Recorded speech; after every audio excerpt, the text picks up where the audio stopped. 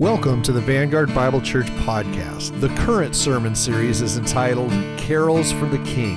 For more information about Vanguard Bible Church, please visit our website at www.vanguardbible.org or come worship with us on Sunday mornings at 9 a.m. at Freedom Middle School in Northwest Bakersfield. We hope you enjoy today's message.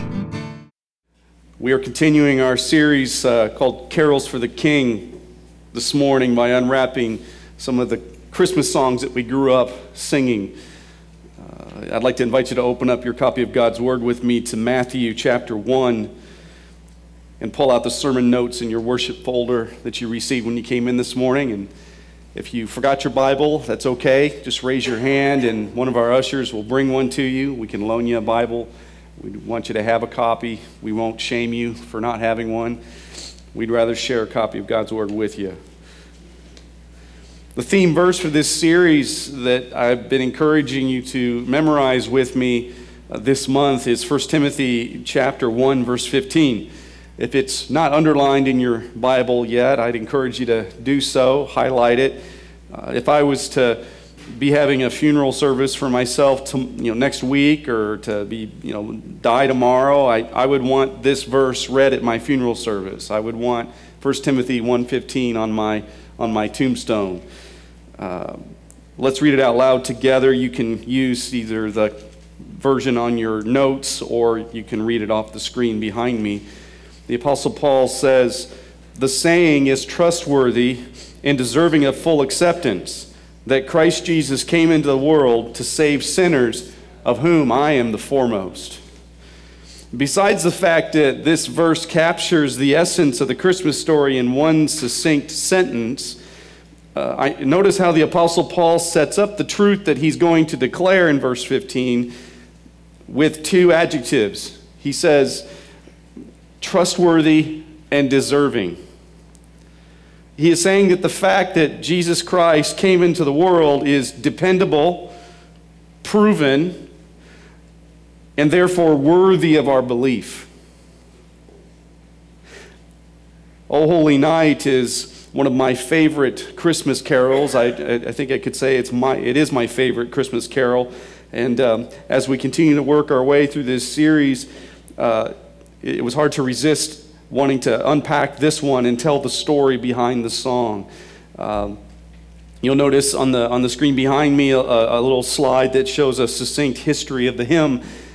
But O Holy Night was written in 1847 by a French wine inspector named Placide Cappeau, and pardon my French, it's not real good. Although not known for being a church attender, he was known in his small French town for being a very good amateur poet. And so after a local parish priest asked Placide to pen a poem that could be used in Christmas Eve Mass that year, Mr. Cappeau went to Luke chapter 2 and he read the Christmas story from Luke 2. And then sat down and wrote in words, using the lyrics that we just sung, trying to imagine what it would have been like to be there that night that Christ was born. Not long after finishing the poem, Placide reached out to a friend of his, a famous composer at that time named Adolphe Adams, to see if Mr. Adams could put it to music. Another fascinating twist in this story is that Adams was also not a Christian. In fact, he was Jewish, meaning that Mr. Adams did not believe that Jesus was the Son of God and did not celebrate Christmas. But despite this, Adams was able to write a beautiful score that was performed 3 weeks later at midnight Mass on Christmas Eve, 1847.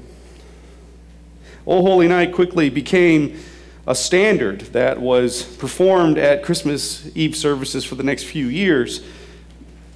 That is, until Placide left the church, he kind of was on the fringes of the church, and he really never professed faith in Christ, but I suspect maybe the priest that asked him to write the Christmas poem was maybe trying to get him into the church, maybe giving him something to do that could reel him in. But unfortunately, Placide went and joined a controversial socialist political movement. And then after that happened, the church, the French Catholic Church, found out that the composer, Adolphe Adams, was Jewish.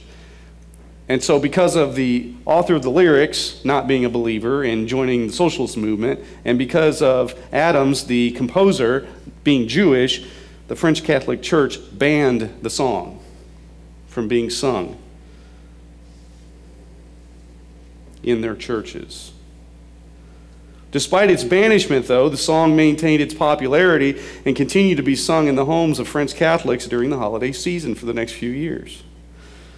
Around 1857, American songwriter John Dwight heard the French version of this carol and was deeply moved by it and felt compelled to introduce it to America. And being a passionate abolitionist, Mr. Dwight especially loved the verse that says, "Truly he taught us to love one another. His law is love, and his gospel is peace. Chains shall he break, for the slave is our brother, and in his name all oppression shall cease." So keeping the original meaning intact, Mr. Dwight translated the song from French to English and then published it in several songbooks of that era, and it became a Christmas standard in our country around the turn of the 20th century.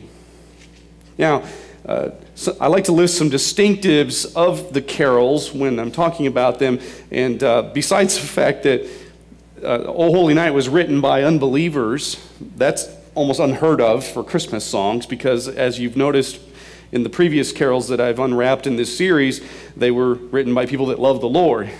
Well, besides that, this is a special carol, and it's distinct from other songs of the season in at least two other ways.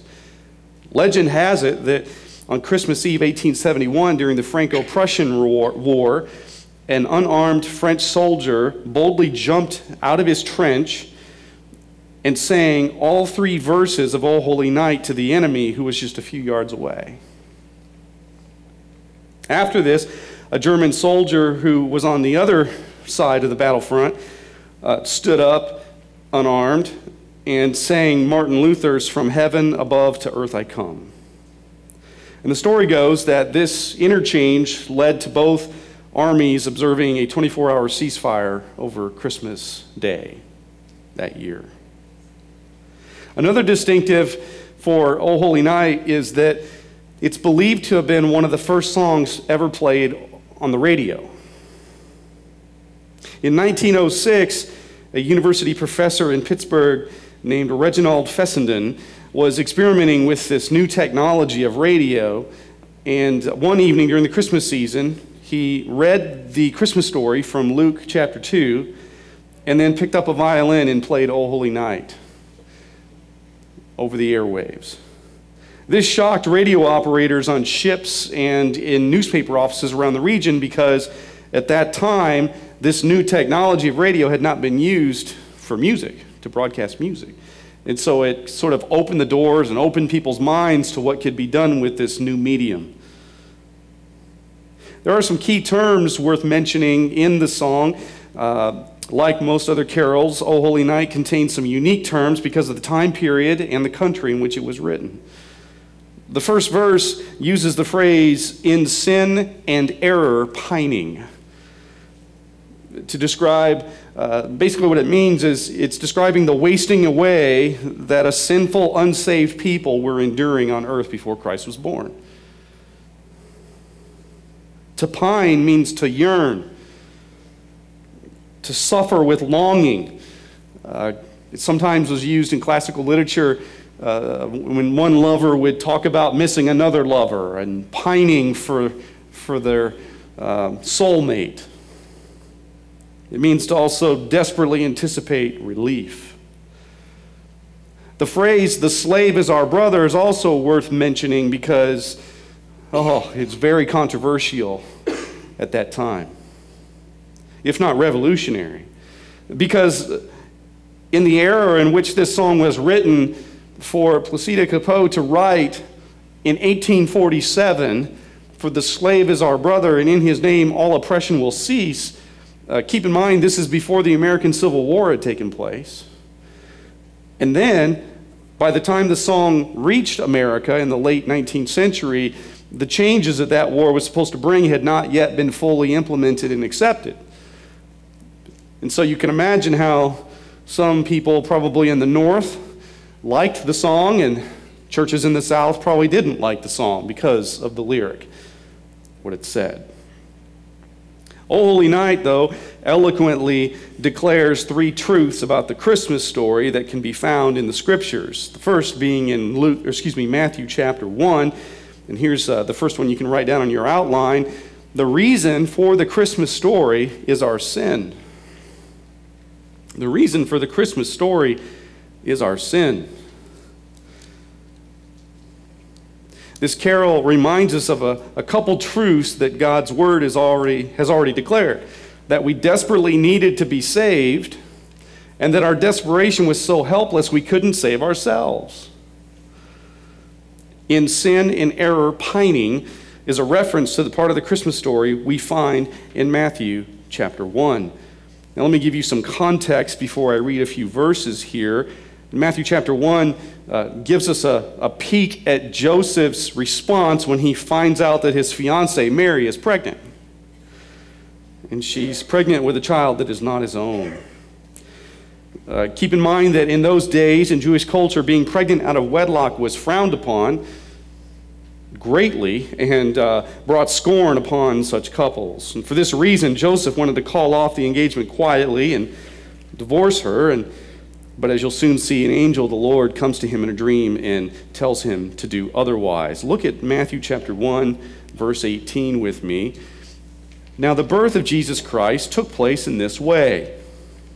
When his mother Mary had been betrothed to Joseph, before they came together, she was found to be with child from the Holy Spirit.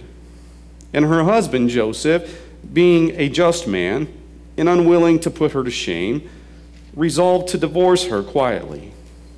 But as he considered these things, behold, an angel of the Lord appeared to him in a dream, saying, Joseph, son of David, do not fear to take Mary as your wife, for that which is conceived in her is from the Holy Spirit. She will bear a son, and you shall call his name Jesus, for he will save his people from their sins.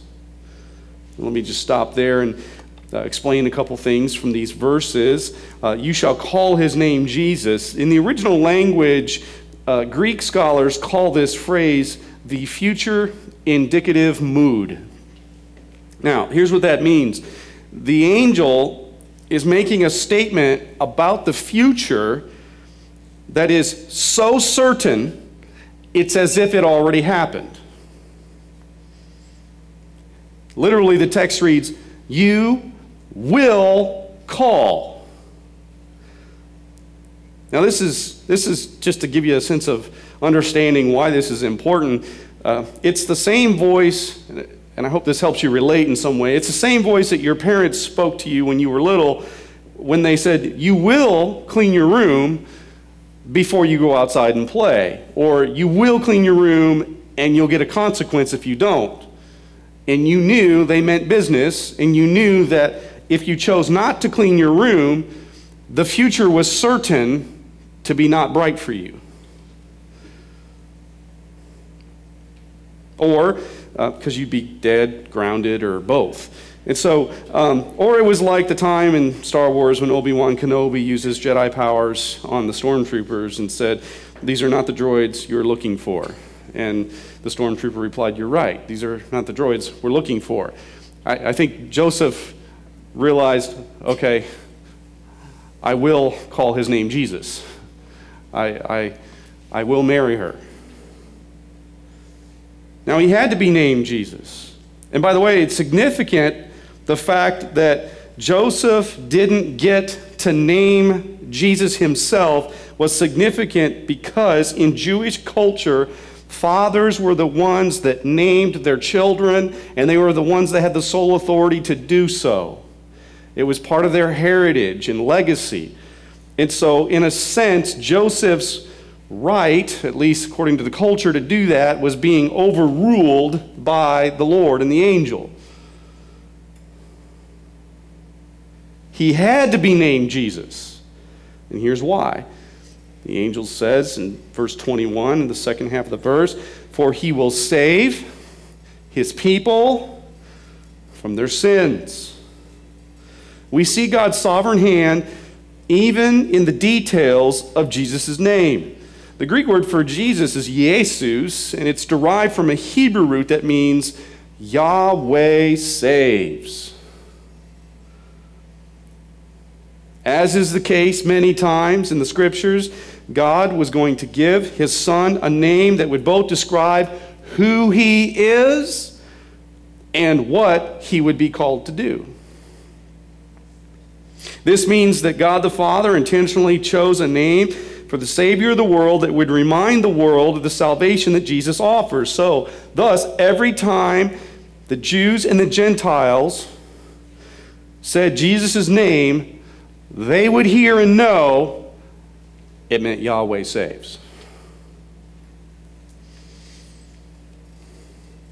Reminds me of the time back in Genesis when the Lord told Abraham and Sarah, after they laughed at the possibility of God enabling them to have children in their old age, and the Lord says, okay, well, just for that, you're going to call him Isaac when I give you this son. And Isaac in the Hebrew means she laughs. And so every time I read that story in Genesis, I always wonder what it was like when Isaac was growing up and Sarah had to call him in for dinner. Isaac, it's time to eat. Come on in from playing. And she's being reminded every time. She laughs. Come on in. It's time to eat. She laughs. Now you sit down. She laughs, and you better obey. Just for the rest of her life, she was reminded she laughed at God and doubted God. Well, interestingly, when Helen Keller was a young girl, the famous blind and deaf author was taken to the Reverend Philip Brooks for spiritual instruction. Brooks was a prominent American preacher from Boston who ministered in the late 19th century. He is perhaps best known for writing the carol, "O Little Town of Bethlehem." When Brooks and Keller met, he told her who Jesus was and what Jesus had done for us and for her specifically. And as she heard the gospel, her face lit up and she spelled out on Brooks's hands these words: "I knew all along there must be someone like this, but now I know his name." And now you do too. He's Jesus, Jesus. Yahweh saves. So here's an application that comes to mind. We want to be doers of God's word, and I like to share applications because Jesus said, if you love me, obey my commands, and James says in James 1 that we should be doers, not just hearers of God's word, and then if we do God's word, we'll receive blessings. So what can we do now that we've read Matthew chapter 1, 18 to 21. Well, one that comes to mind is to celebrate that Christmas solved our biggest problem. To celebrate that Christmas solved our biggest problem. You see, it was God's great love for us that made him willing to offer the undeserved gift of salvation through his Son, Jesus Christ. But until you can admit being lost without Christ, you can't be found in Christ. No Christian can appreciate being found without remembering they were lost either. The Christmas story loses its wonder if we begin to think that we deserve presents for being good instead of deserving hell because we've been bad. And according to the scriptures, we've all been bad. The Christmas story, though, possesses an unlimited supply of hope because no matter what problems we face here on earth, our biggest problem has already been taken care of. If we don't sin, there's no need for Jesus. If there's no Jesus, there's no Christmas. So just follow the logic backwards. We have Christmas because we have Jesus. Why do we have Jesus? Because Matthew 1:21 says we needed to be saved from our sins. So the reason for the Christmas story, therefore, is point number one, our sin. Here's number two on your outline. The second truth that O Holy Night tells us is that the response to the Christmas story should be our worship. The response to the Christmas story should be our worship. We just sang in the beautiful chorus, starts, fall on your knees. How interesting that an unbeliever, a French winemaker, would write in the chorus of the song that the response to the newborn Savior should be falling on our knees. He probably got this from Matthew chapter 2. If you would just flip over a page and look at Matthew 2 with me. And let me give you a little context. This is after Jesus has been born, possibly 2 years later. He may have been a toddler at this point. But we're told that there were wise men who traveled from the east who set out on a 2-year journey at the point, the night that he was born. And it took them 2 years to get to where Jesus was. After they visited the evil King Herod for directions, the wise men followed the star of Bethlehem until they arrived at Joseph and Mary's home. And so if you would look at Matthew chapter 2, verse 9, it says, after listening to the king, they, the wise men, went on their way, and behold, the star that they had seen when it rose went before them until it came to rest over the place where the child was. When they saw the star, they rejoiced exceedingly with great joy.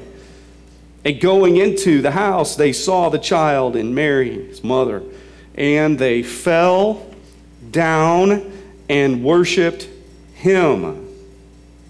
Then, opening their treasures, they offered him gifts, gold and frankincense and myrrh. And being warned in a dream not to return to Herod, they departed to their own country by another way. The wise men, it's fascinating to me. In fact, there are some scholars and there is some evidence that show that they too were not believers, that they were pagan astrologers. And it's interesting, though, that they threw themselves on the ground as a sign of reverence and devotion to the baby king. In the scriptures, kneeling in worship was the norm, not the exception that it is today. Let me just give you a few examples on the screen behind me. In Psalm 95, the psalmist invites us to worship and bow down. Let us kneel before the Lord our Maker. In Mark chapter 3, verse 11, we're told that whenever demon-possessed people saw Jesus, they fell down before him and cried out, "You are the Son of God." In Luke chapter 5, verse 8, when Jesus proved Peter wrong about how to catch fish, Peter fell to his knees and said, "Depart from me, for I am a sinful man, O Lord." In Acts chapter 9, verse 4, when Saul encountered the risen Savior and became Paul, Saul fell on his face and surrendered his heart to the Lord and became the Apostle Paul. In John 18:6, when a detachment of soldiers, 600 soldiers, accompanied by Judas, came to arrest Jesus in the Garden of Gethsemane, Jesus asked them, "Whom do you seek?" And the soldiers declared, "Jesus of Nazareth." And Jesus answered, "I am he." And at that point, the text tells us 600 fully armed Roman soldiers drew back and fell to the ground. That passage always blows my mind. Oh, what it would have been like to have been there. And then in Revelation chapter 5, verse 14, when John describes the worship that is going on in heaven right now, he mentions 24 elders surrounding the throne of God, kneeling, bowing in worship. So what's my point? Well, if unbelievers and demons that enter the presence of the Lord Jesus Christ can bow down before him, then why can't we? In the scriptures, bowing is a sign of surrender and submission. Author and pastor A.W. Tozer explains why this is important when he wrote this. Worship should be a humbling but delightful sense of admiring awe and astonished wonder. It is delightful to worship God, but it is also a humbling thing. And the person who has not been humbled in the presence of God will never be a worshiper of God at all. They may be a church member who keeps the rules, obeys discipline, and tithes, but they'll never be a worshiper unless they are deeply humbled. Here at Vanguard, we're committed to lifting Jesus high so that people can bow in biblical worship. But we will not do what some churches have been doing these days, and that is taking Jesus down a notch so people can be lifted up. That is not honoring to the Lord, and that is never good. Jesus himself said that if the Son of Man be lifted up, he will draw all men to himself. And so that's why we're committed to doing that here as a church. And so this is a good segue to our application for point number 2. We must bow down in order to see Jesus lifted up. Jesus can't be lifted up if we're lifting ourselves up or maybe refusing to bow.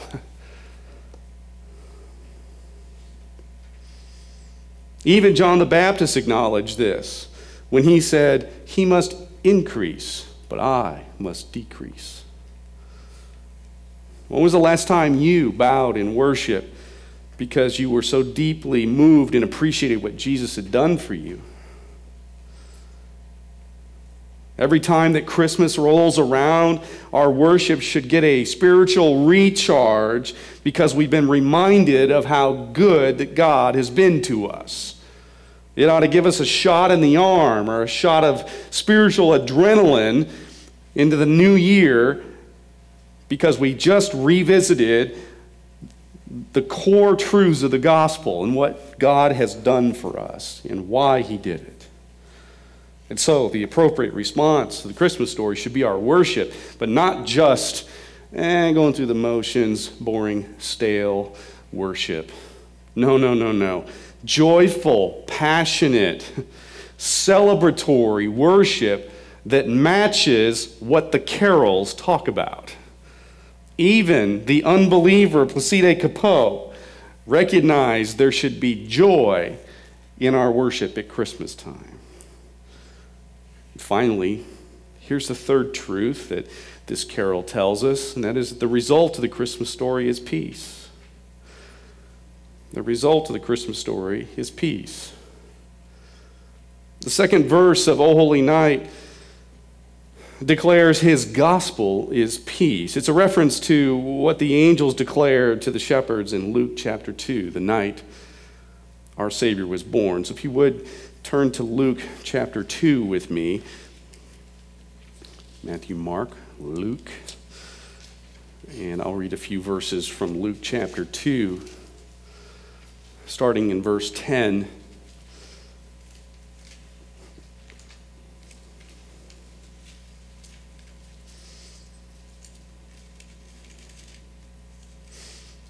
In the first 7 verses, we're told about the census that Caesar Augustus had called. In verse 7, we're told that Mary, the virgin, gave birth to her firstborn son and wrapped him in swaddling clothes. And then we're told in verses 8 and 9 that the angels of the Lord appeared to the shepherds. And in here in verse 10, we pick up what that interaction looked like. And the angels said to them, the shepherds, "Fear not, for behold, I bring you good news of a great joy that will be for all the people. For unto you is born this day in the city of David a Savior, who is Christ the Lord. And this will be a sign for you, and you will find a baby wrapped in swaddling clothes and lying in a manger." And suddenly there was with the angel a multitude of heavenly hosts praising God and saying, "Glory to God in the highest, and on earth peace among those whom he is pleased." Well, the peace that the angels are referring to here is referring to those with whom God is pleased are the ones that get the peace. This is a commonly misinterpreted verse because the King James translation for centuries rendered this peace on earth and goodwill towards men. And then sadly, the world has taken that and taken it to mean there should be peace on earth, meaning everybody should get along on earth and we should all be good to each other. That's kind of how it gets twisted. But a more accurate rendering of it would be in the NIV or the ESV translation. It's referring to God is pleased with those who give their hearts to his Son, Jesus Christ, and they get to have peace with God.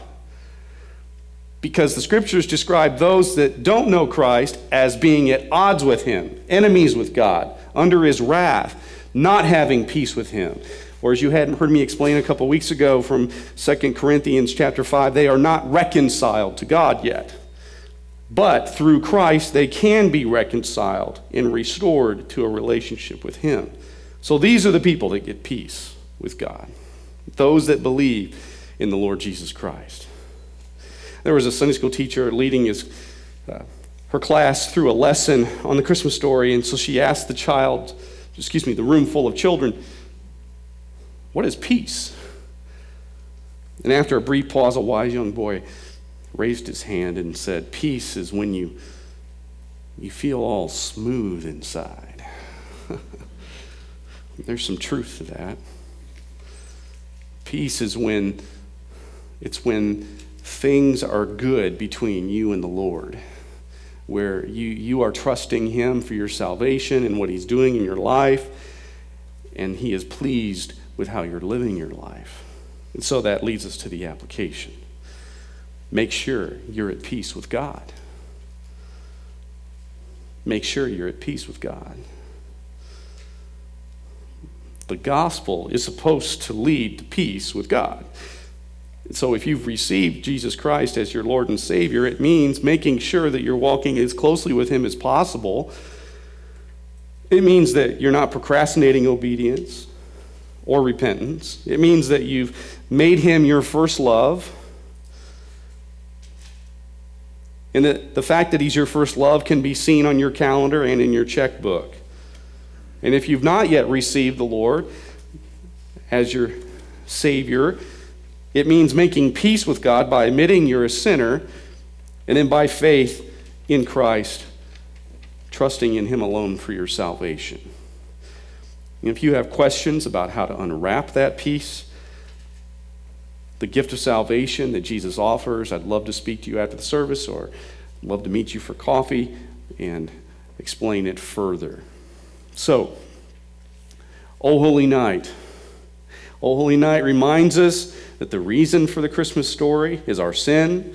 The response of the Christmas story for us should be our worship. And that, thirdly, the result of the Christmas story is his peace. God made it possible for us to have peace with him. You've heard me say already that one of the secrets to making this Christmas not just another Christmas is learning the meaning behind the songs of the season. I hope this carol takes on a special meaning for you because of what it is saying about the night Christ was born. Would you join me as we close in prayer? Heavenly Father, thank you so much for taking the initiative. Thank you that you removed the burden of us having to try and earn our salvation or trying to please you by sending your Son to be born in a manger and then to grow up and to die on a cross for us. Father, I want to pray for those that are here today that may not know Jesus as their Savior. Lord, would you reveal, first of all, their sinfulness to them. Open their eyes and help them to see how fallen they are. Help them to see your holiness and then to see the love and the grace and the mercy you've shown through Jesus. Lord, would you help them to see that through Christ, their sin can be put on him and they can in exchange have his perfect life. That they can have his righteousness while he takes on their sinfulness. That through Christ, they can be restored and redeemed and reconciled to you.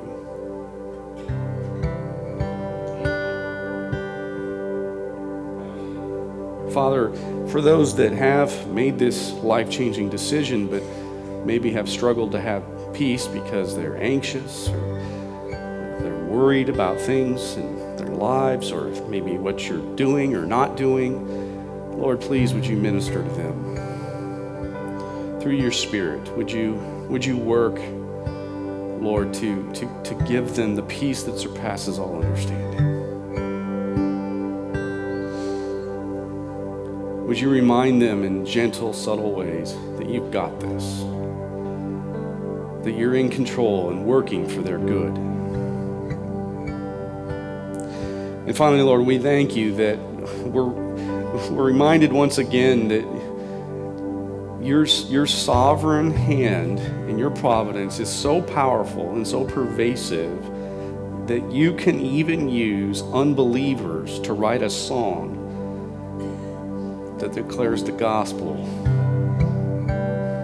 for the next century. That unbelievers would realize the joy that we should have as professing believers at Christmas time. Would you help us, Lord, to achieve that? We love you and we praise you. In Jesus' name, amen. Again, we hope you've enjoyed listening to the Vanguard Bible Church podcast by Pastor Cary. For more information about Vanguard Bible Church, please visit our website at www.vanguardbible.org. Have a great week, and we hope to see you at Vanguard Bible Church.